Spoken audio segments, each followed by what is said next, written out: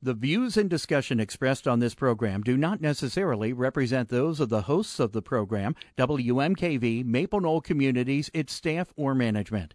The information and advice presented are educational in nature and not intended to be taken as legal, accounting, or other professional advice. Always consult with your own legal, accounting, or other professional before making any investment.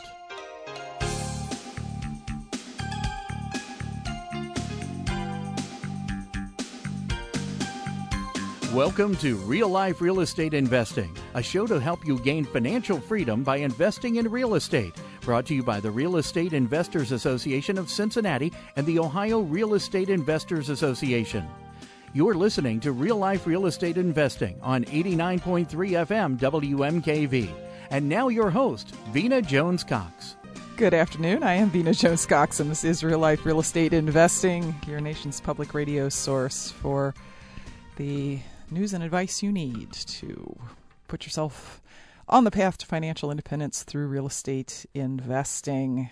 And if you're one of those folks who waits until the last minute before you sign up for seminars and conventions, it is, in fact, the last minute. It is your very last chance to go to WMKVFM.org and get signed up for the 2012 OREA National New Strategy Summit. Over 600 investors, landlords, wholesalers, retailers, and note buyers from all over the country have already registered for this great event, which is happening next week here in Cincinnati, Ohio.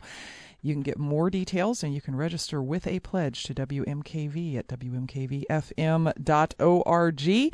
I look forward to seeing you there, as do our 17 expert speakers from all over the country and those 631 so far people that are there to network with you, talk about their successes and how you all might get together and maybe do things. Maybe you'll find your next real estate agent there, or your next IRA administrator, or your insurance agent, or somebody to partner with or be in a mastermind group with.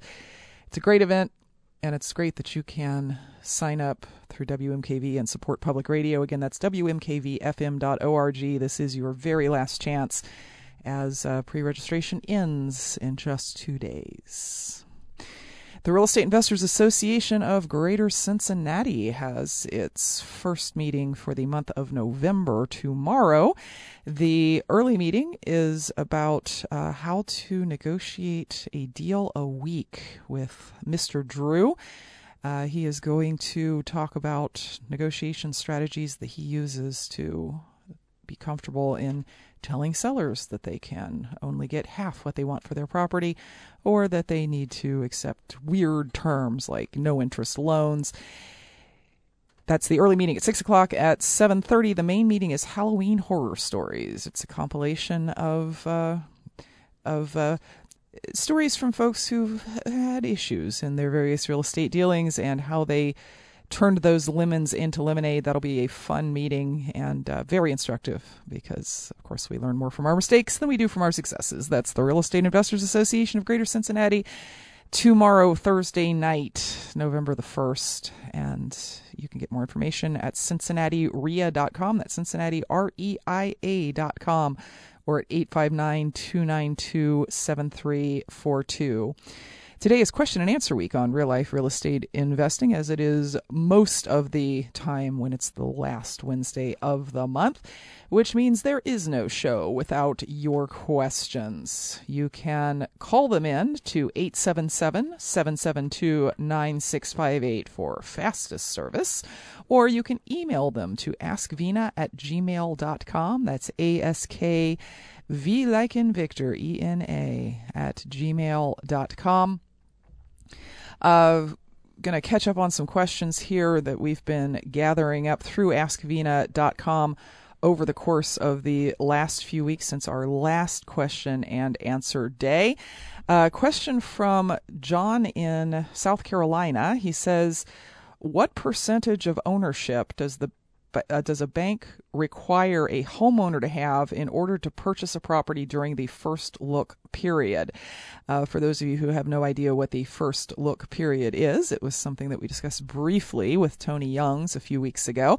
The first look program is a program that is participated in by most of the larger banks in the country, where for some period of time, usually around 2 weeks, although in the case of HUD, it can be up to 30 days, where only people who are going to live in the house or people who are nonprofits of various sorts can bid on those properties. So there's like a reserved period with many bank REOs called First Look, where during that time, you can't bid on them if you're not intending to live in them or you're not a housing nonprofit of some sort.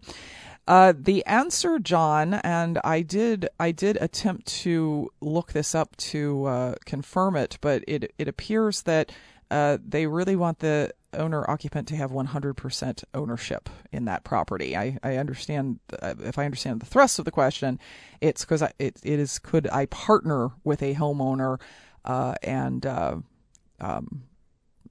buy a property with them during the first look period? And the answer is no, it doesn't look that way. It does look as if maybe you could finance the deal for a homeowner during that period, but they're not going to want your name on the deed.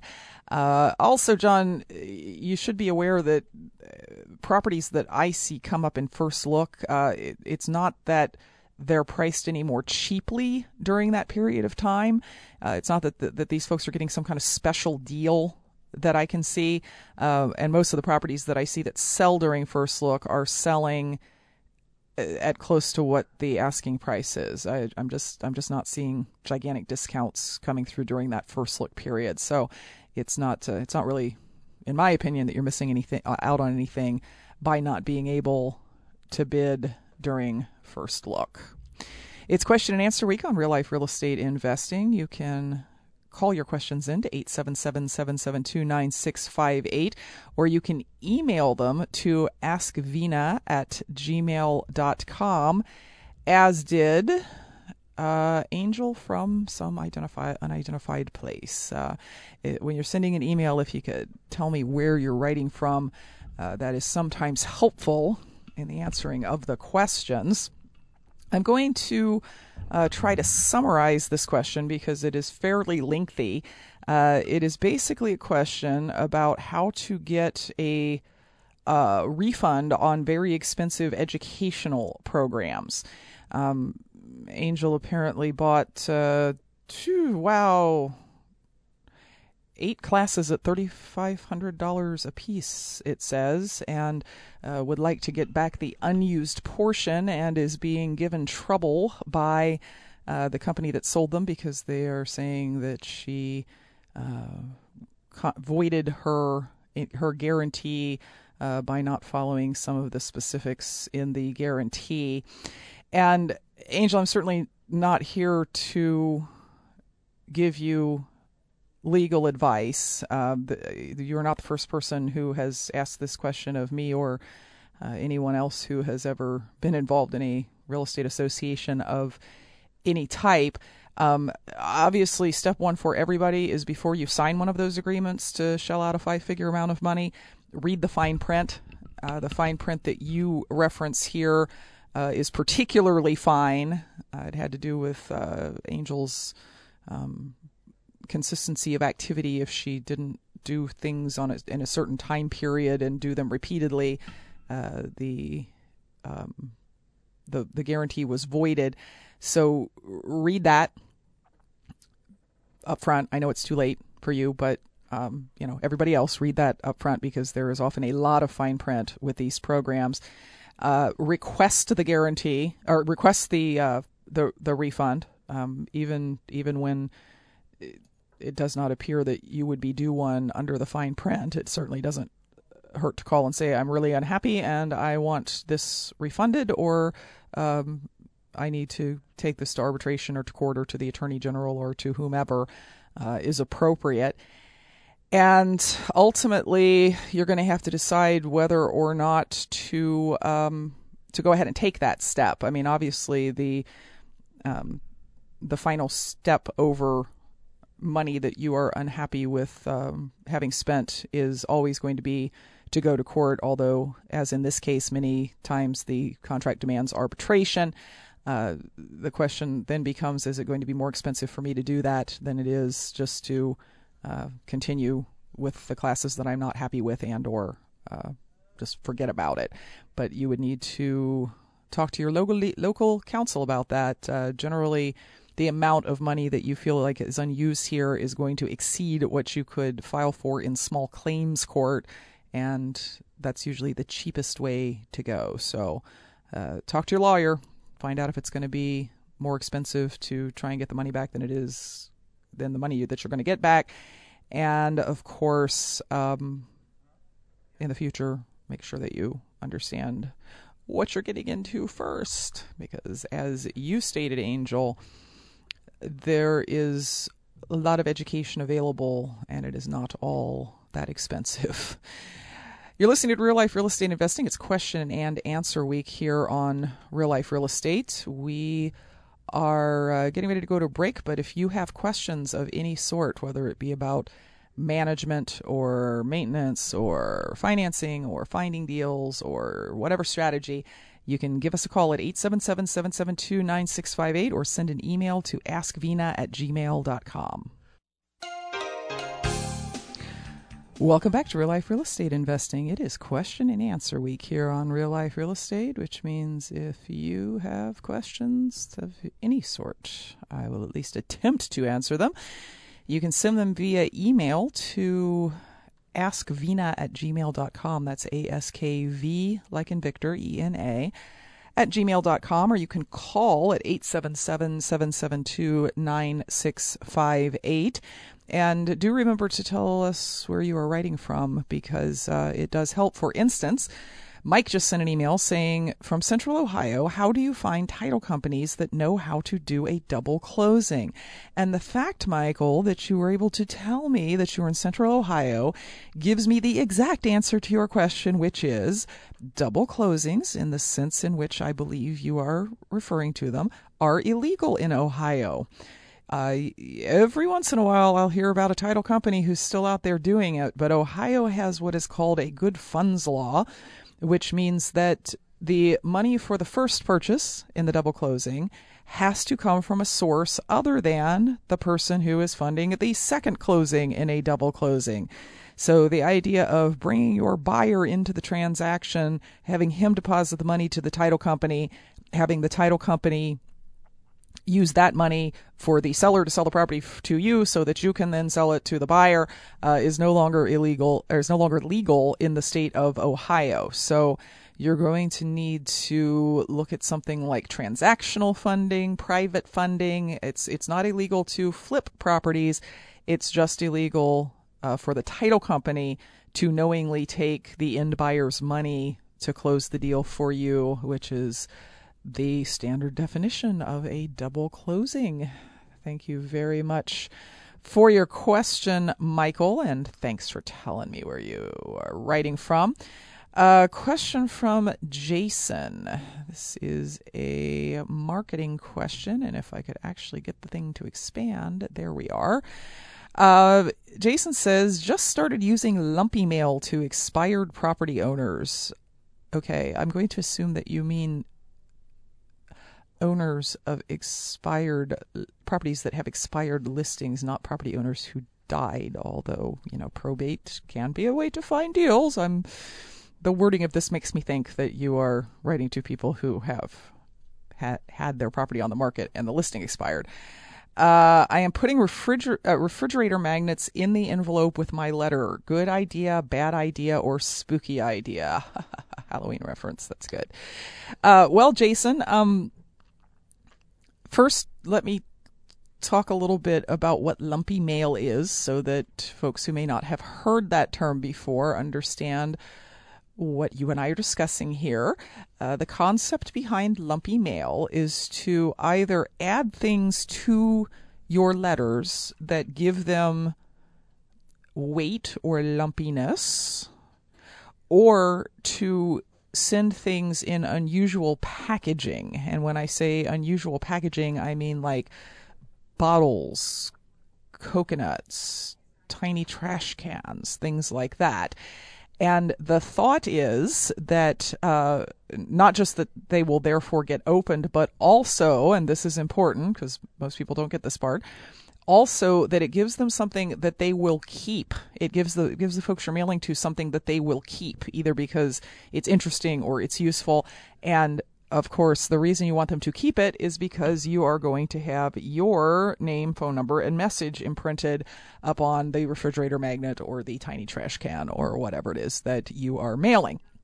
Now, lumpy mail, as you have probably discovered, is a bit more expensive. It ranges from a little more expensive to a whole heck of a lot more expensive to produce and mail than normal mail. So generally, folks do lumpy mail mailings when the potential for the profit on the back end is fairly large, because although people like lumpy mail, they giggle at it. They do keep the things. You get some additional time in front of this potential seller by the fact that he sticks a refrigerator magnet on his refrigerator and it's got your name on it.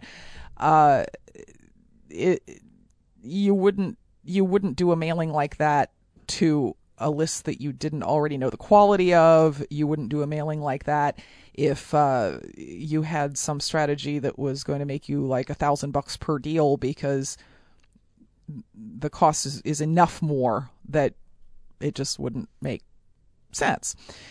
So that's lumpy mail. Now, your question about the refrigerator magnets. Of the less expensive ways to do things, and refrigerator magnets are a less expensive way to do things, I think that's a really good one, because people are apparently genetically incapable of throwing away magnets. Think about your refrigerator and think about how many magnets you have on that refrigerator that you don't even know where they came from. You've never used the company that sent it to you. You don't remember putting it up there, and yet it will stay up there for years and years and years and years. So that's a much better idea than some I've seen. I've seen people who try to be too clever by half by doing things like they'll write a letter and they'll get one of those individually wrapped lifesavers and staple it to the corner, and the headline will say, "Are you in foreclosure? Let me be your lifesaver." But of course, the problem is, number one, those things get crushed into white powder in the post office's machines, which in our post 9/11 world is not a good thing. And secondly, that is not something that they can keep. It's clever. It does put a lump in the envelope that will get it opened, but it's not going to have that longer term re-impression for you. So I think in terms of the cheap ways to do things, that's a good cheap way to do things. I don't know where you're getting your expired property owners list, but I would do a couple of postcard mailings to it first, just to make sure that it is a good list and you're not getting a lot of mail back, because I do know that those refrigerator magnets are not free. So thank you very much for your question, Jason. It's Real Life Real Estate Investing. It's question and answer week here on Real Life Real Estate, and that means we're taking questions on, I don't know, whatever you want to talk about. If you want to call, the number is 877-772-9658. If you would like to send an email, the email address is askvena@gmail.com, askvena@gmail.com. Question from Derek in Detroit. Hi, Vena. If you were starting all over in this market and you had a shoestring budget, what is the first thing you would do to get leads? Also, with many bank-owned properties, how do you determine comparables and know what to offer on a property? Okay, well, question number one, I can answer in 5 seconds. Question number two is an hour and a half long class there, Darren. If I lived in Detroit and I had a shoestring budget, I would go buy a house in Detroit. You know, you can buy houses in Detroit for $100. I'm not lying. I'm not kidding. Tax sales, bulk sales. Seriously, there's properties in Detroit going from $100 to $1,000. And I would try and find one that wasn't a burned out shell in a war zone. And I would probably turn around and sell that property on land contract for about, $5,000 with maybe $500 up front and monthly payments spread out over 2 or 3 years. And at the end of 2 or 3 years, the buyer can own it. And that monthly payment that you would be bringing in would undoubtedly give you more money to market. Now, that's not very helpful to folks in the parts of the country where you cannot buy a house for $100 at a tax sale. So let me speak to them for a moment and say that if I were on a shoestring budget, the first thing that I would do to get leads in an area that wasn't Detroit or Akron or one of the cheaper markets in the United States is I would drive for dollars. Drive around and look for vacant, ugly properties. You can look up the owners in the tax rolls for free. You can send them a letter saying, hey, I'm interested in buying your house. And the one thing that you know for sure about a vacant, ugly property is that it isn't doing anybody any good. It's costing money. It's not making money for whoever it is that owns it. So that would be the first thing I would do. How to determine comps and know what to offer on a property. That is a completely different question. And I understand what you mean. It says your question was with so many bank-owned properties, how do you determine comps? And the thrust of Derek's question there is presumably the bank-owned properties that sold cheaper than, quote, market value and were not in good condition. And we're always looking, when we're looking for value for properties in after repair condition, and there are whole zip codes in a lot of parts of the country where there has been no sales. There have been 0 sales in the last 6 months, year, 2 years, that were not either sheriff sales, trustee sales, bank-owned properties, short sales. Like there's no market sales in some of these areas. Those areas, Darren, tend to coincide with rental areas. In the starter home neighborhoods, you are going to find comps that sold to homeowners. In rental type areas, you're just not going to see a lot of fixed up properties selling, if any at all. And so what you have to do is you have to back into the value of the property by figuring out what it will rent for, subtracting out the taxes, subtracting out the insurance, subtracting out the maintenance and vacancy, which is going to be about 20% of the gross rent, subtracting out the amount of profit that your typical buyer is going to want to make, which on a single family home in the Midwest is going to be $150 a month minimum. And that will leave you with how much would be left for a mortgage payment. You then get out a financial calculator or an Excel spreadsheet. You back that monthly mortgage payment into a mortgage. So you say, all right, if it was a 30-year loan at 8% interest and I could make this payment, how much of a mortgage would that support? That gives you a theoretical after repaired value for the property. You subtract the repair costs. That gives you your sale price.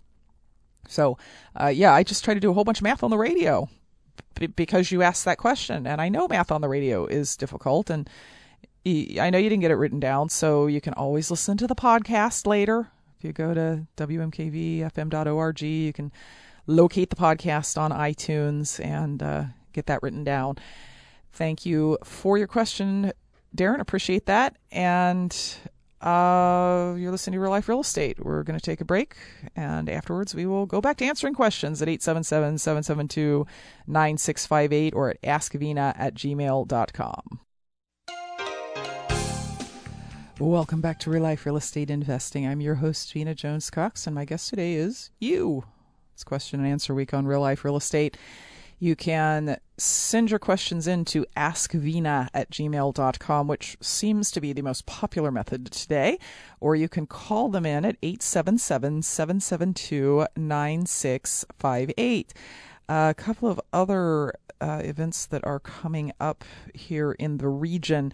The Greater Dayton Real Estate Investors Association has its first meeting of the month of November next Wednesday at the Sinclair Community College. The topic is Understanding Underwriting Regulations with a couple of folks from Evolve Bank and Trust. You can get more information about that from gdria.com. And the Central Ohio Real Estate Entrepreneurs also meets next week on Tuesday evening. The early topic is the administrator of the Columbus Land Bank is going to come and be talking about the situation that got them into being one of the largest private property holders in Columbus, Ohio, with 900 parcels of land, and what they are doing with all those properties and how you can step in and make some offers if you'd like to. The main meeting is about the foreclosure process and all the different ways in which you can make money during that process. You can get more information about that meeting at centralohioinvestors.com. centralohioinvestors.com. More questions coming in at askvina@gmail.com. A question from Brett, who doesn't say where he's from. Brett, luckily. In the case of this question, it doesn't really matter.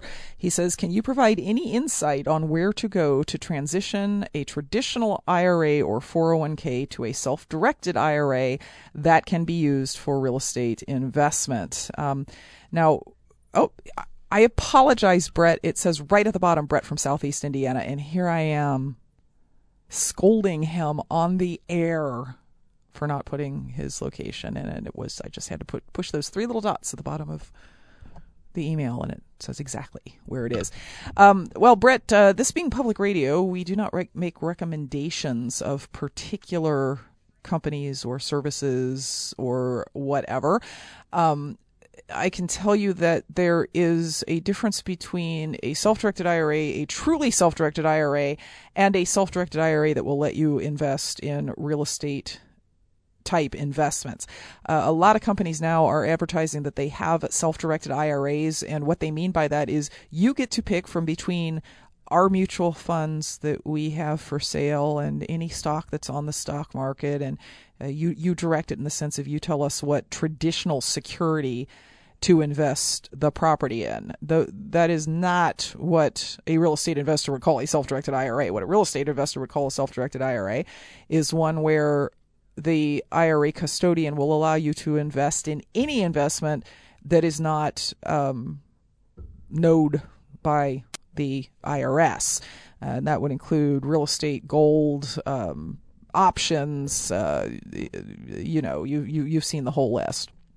So there are some true self-directed IRA companies that have popped up that are very focused on investing in things like gold that wouldn't know how to do a real estate transaction in your IRA. And then there are quite a few out there that specialize in self-directed IRAs for real estate investors. And the best way to find out about those companies and to find out specifically what people's experience has been with those companies, because you will hear a variety of experiences, is to go to your local real estate investors association. It won't take too much asking around to find somebody who's used one of these companies, or come to OREA, because several of those companies will be there and they can explain to you more about how the IRA transactions actually work and also how to get your IRA converted over. Now, of course, in the completely non-private world of technology, as soon as I opened your email, Brett, a bunch of ads popped up on the right-hand side for truly self-directed IRAs. So I guess that's another thing. You can go look at the email you sent me, and there will be some ads there, not that I have ever heard of or am recommending any of those companies. Let's see, what else? We have a lot of questions coming in via askvina@gmail.com. A question here from Henry asking for a recommendation on a credit service, but I can't, of course, give recommendations of any type to specific services. So, Henry, I will simply return your email. Question from Mike. in Central Ohio for putting up bandit signs. How do we find out if a permit is needed? Well, I can tell you right now, Mike, no permit is needed because no permit is possible. I have never found a city or locality in the United States where you could get a permit to put up bandit signs. They are pretty much against city code or county code or parish code wherever you go in the whole wide world, as far as I can tell. And you say, but what about this time of year? I see politician signs up all the time. Yeah, pay attention to where they are. You will mostly find that they are on private property of some type or another. And of course, except in things like homeowners associations where they might not allow that, and I understand there's certain communities that don't allow that. You can always put up a bandit sign in your friend's front yard or your front yard or your rental property's front yard or whatever you like along those lines, as long as it is private property. Getting a lot of requests today for specific recommendations to specific things, and I'd like to once again remind listeners that this is like a real radio show. Okay, we had another one of those folks last week who thought it was a webinar, and they called the number and were listening through the phone. We're actually like broadcasting out on the radio waves here in Cincinnati.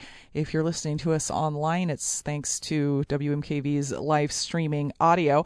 And in addition to that, this is a public radio station, which means we don't have commercials, endorse, promote, et cetera, et cetera. So the downside to you guys who want me to say, oh, go to ABC Credit Service is I can't do that. The upside is that also means that my guests can't get on here and sell things. They have to actually give you information, which I really like.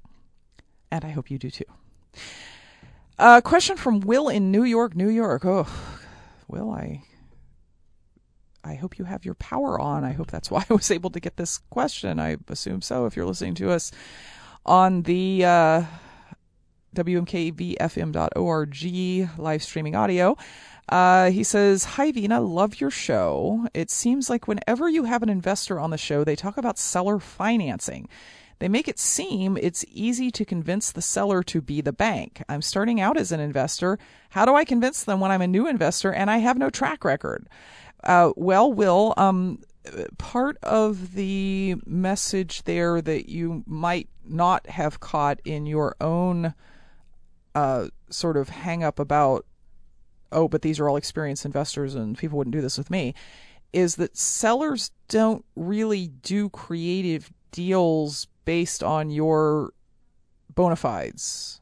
They really do creative deals based on sheer trust and the fact that they had a problem and you came forward with a solution that they didn't even know about prior to talking to you. It is extremely rare that a seller even goes so far as to ask you how you're going to make those payments, or to check you out online, or to ask for a credit report. In 23 years in this business, I have had exactly 2 sellers that have said during a creative finance negotiation, well, I should probably see a copy of your credit report, shouldn't I? And I will tell you that in neither one of those cases did the deal happen, and it wasn't because of my credit report. It was because the seller was actually hiding something about the transaction. Like one example, they kind of forgot to mention the buried underground oil storage tank in the front yard of their single-family home that was going to cost $25,000 to abate. And when I discovered it for myself, all of a sudden the deal fell apart. They didn't want to talk to me anymore. So yeah, that's don't get hung up on that idea of I'm a newbie, thus no one is going to be the bank for me. That is absolutely not true. Study your creative finance, learn how to do the things, learn how to set up the deals so that they not only work for the seller, but also, of course, work for you, and just start talking to people, and you will be amazed that you say, hey, here's a suggestion. Would this work for you? And they say, great. And their only concern is usually, how are we going to put this on paper so that I am protected? And if you know how to do that, you will be golden. Don't talk yourself into the idea that you must be experienced or no seller will ever want to finance for you. You're listening to Real Life Real Estate. It is question and answer week. You can call in your questions to 877-772-9658, or you can email them to askvina@gmail.com. We're going to go to the phones now and talk to David in Maryland. David, welcome to Real Life Real Estate. Hello. Hi, David. How are you today? I'm good. More importantly, how are things up in Maryland? Maryland, things are where I am are pretty good. Yeah. Another part of the state, they're pretty tough. Yeah. But where I am, they're pretty good. Well, that's good. Thanks for asking. I have a question. I bought a property subject to back in 2007, and of course, when the market crashed, that everything got turned upside down.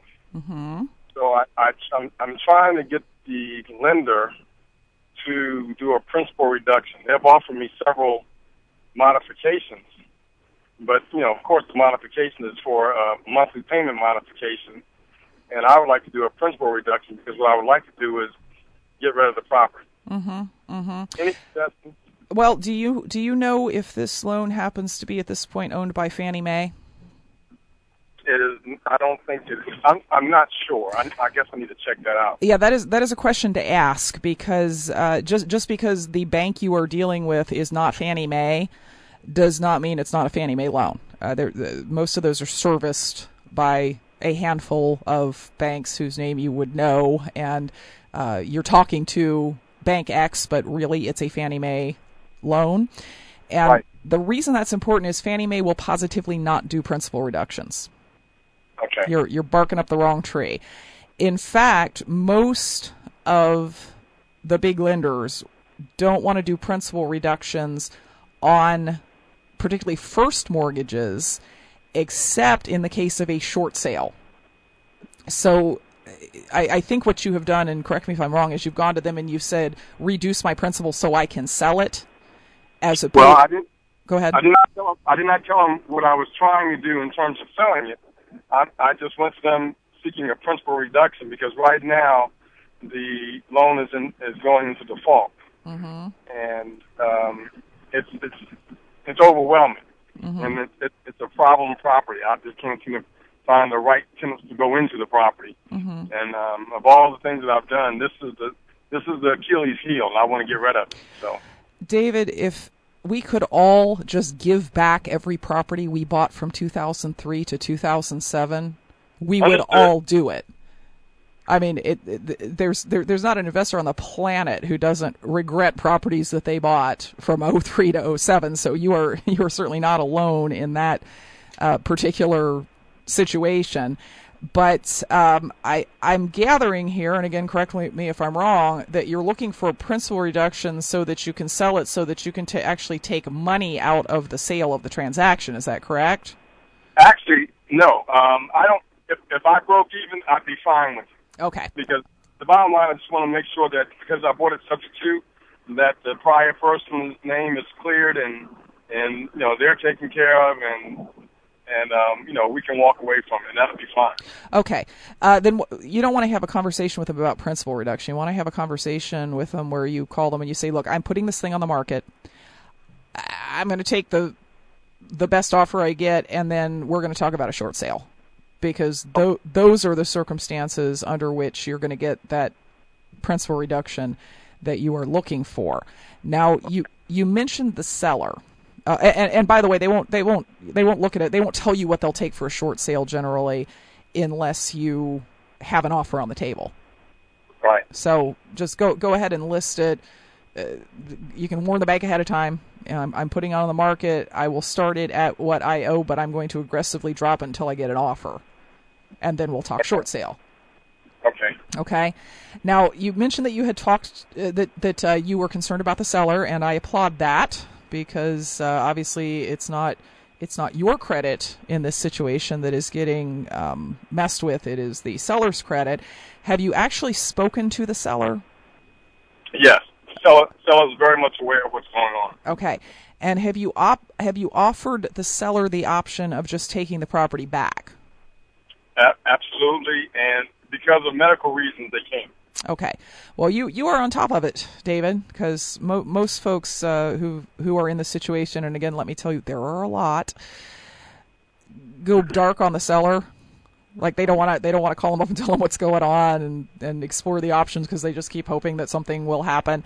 And again, I applaud you for being in communication with the seller and giving them all of the options that they had available. And since they have said we don't want to take the property back and try and sell it ourselves or rent it ourselves or whatever, I think the thing to do is get yourself a good aggressive agent who is familiar with short sales, because there, as you are very well aware, there are some laws in Maryland regarding short sales that we don't want to tread on those because the penalties are pretty big, and let them list it and proceed with the short sale when you get an offer. Okay. Can I ask one more question? Sure. Are you aware? I think I'm correct, but I'm not sure that there's the current law across the country states that if the short sale happens before December 31st, that the servicer or the lender will not issue a 1099.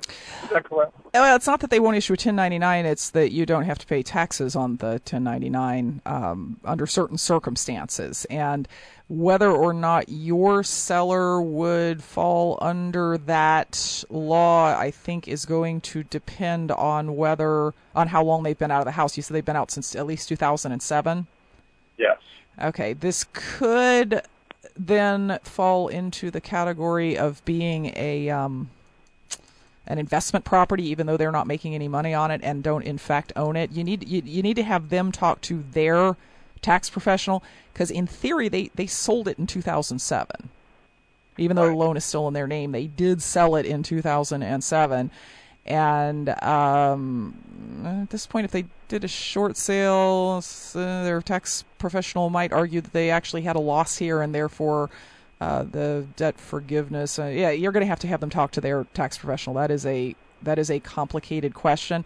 Now, there has been another law in place for quite a long time that, again, their tax professional will know about, that says if they were insolvent, I'm not talking about bankrupt, I'm talking about insolvent, at the time of the, quote, debt forgiveness, some or all of that debt forgiveness can be not, you get the 1099, but you don't have to pay taxes on it again.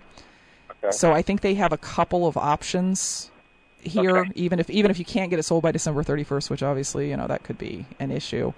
They have another piece of the tax code that they can go look at and see if they can't wipe out any of that debt forgiveness. And there's always the question of, is the bank even going to issue a 1099? Because a lot of them don't. You can try and make it part of the short sale agreement that they will not issue a 1099. There's all sorts of options here for continuing to protect that seller.